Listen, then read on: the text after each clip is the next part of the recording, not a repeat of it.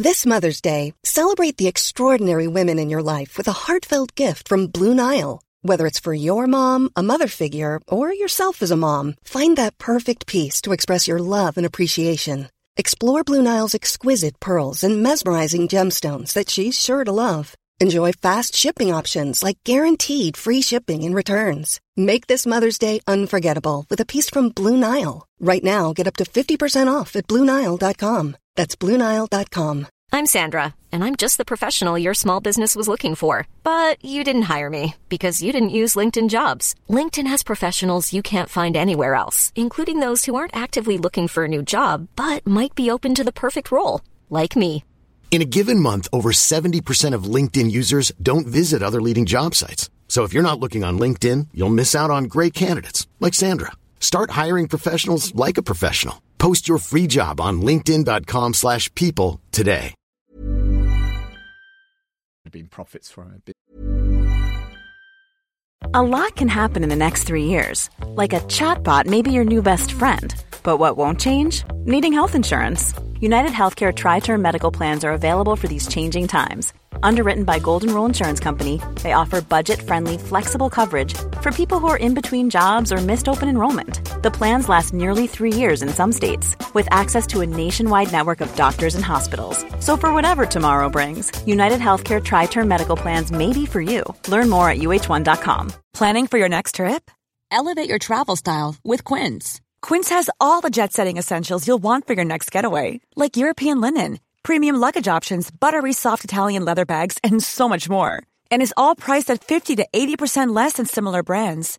Plus, Quince only works with factories that use safe and ethical manufacturing practices. Pack your bags with high-quality essentials you'll be wearing for vacations to come with Quince. Go to quince.com/pack for free shipping and 365-day returns. It could have been that archetypal suitcase of money made from your window cleaning summer job that you put offshore. So that tax wasn't paid on that income or that capital gain originally, even before it started to accrue that gross interest. That's a good point. In fact, I think one of the tax advisors this week was sort of quite clear on that it is also the capital that comes from any kind of untaxed source originally, which may sit offshore. It's going after that as well. I think the other thing it's probably worth reminding listeners is that this isn't a sort of complete amnesty, declare your tax and pay it. You still get hit with a penalty, don't you?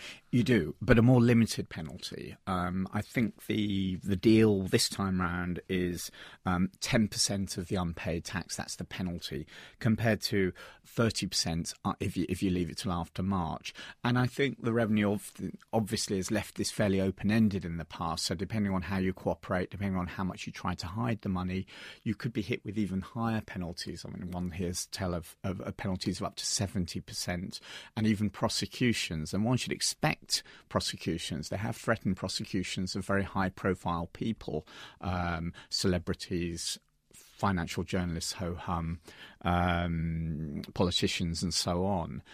Although I don't think we've had any just yet. And of course, you still need to pay the tax that you owe, whether that's on the capital or on the interest earned while the money's been offshore.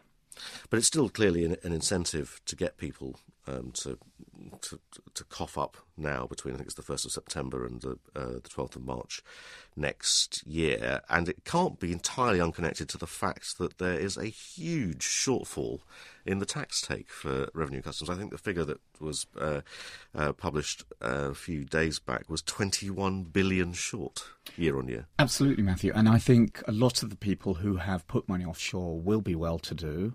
Not always. It is often people who've just been involved in cash businesses, so they may not be very well to do at all. And there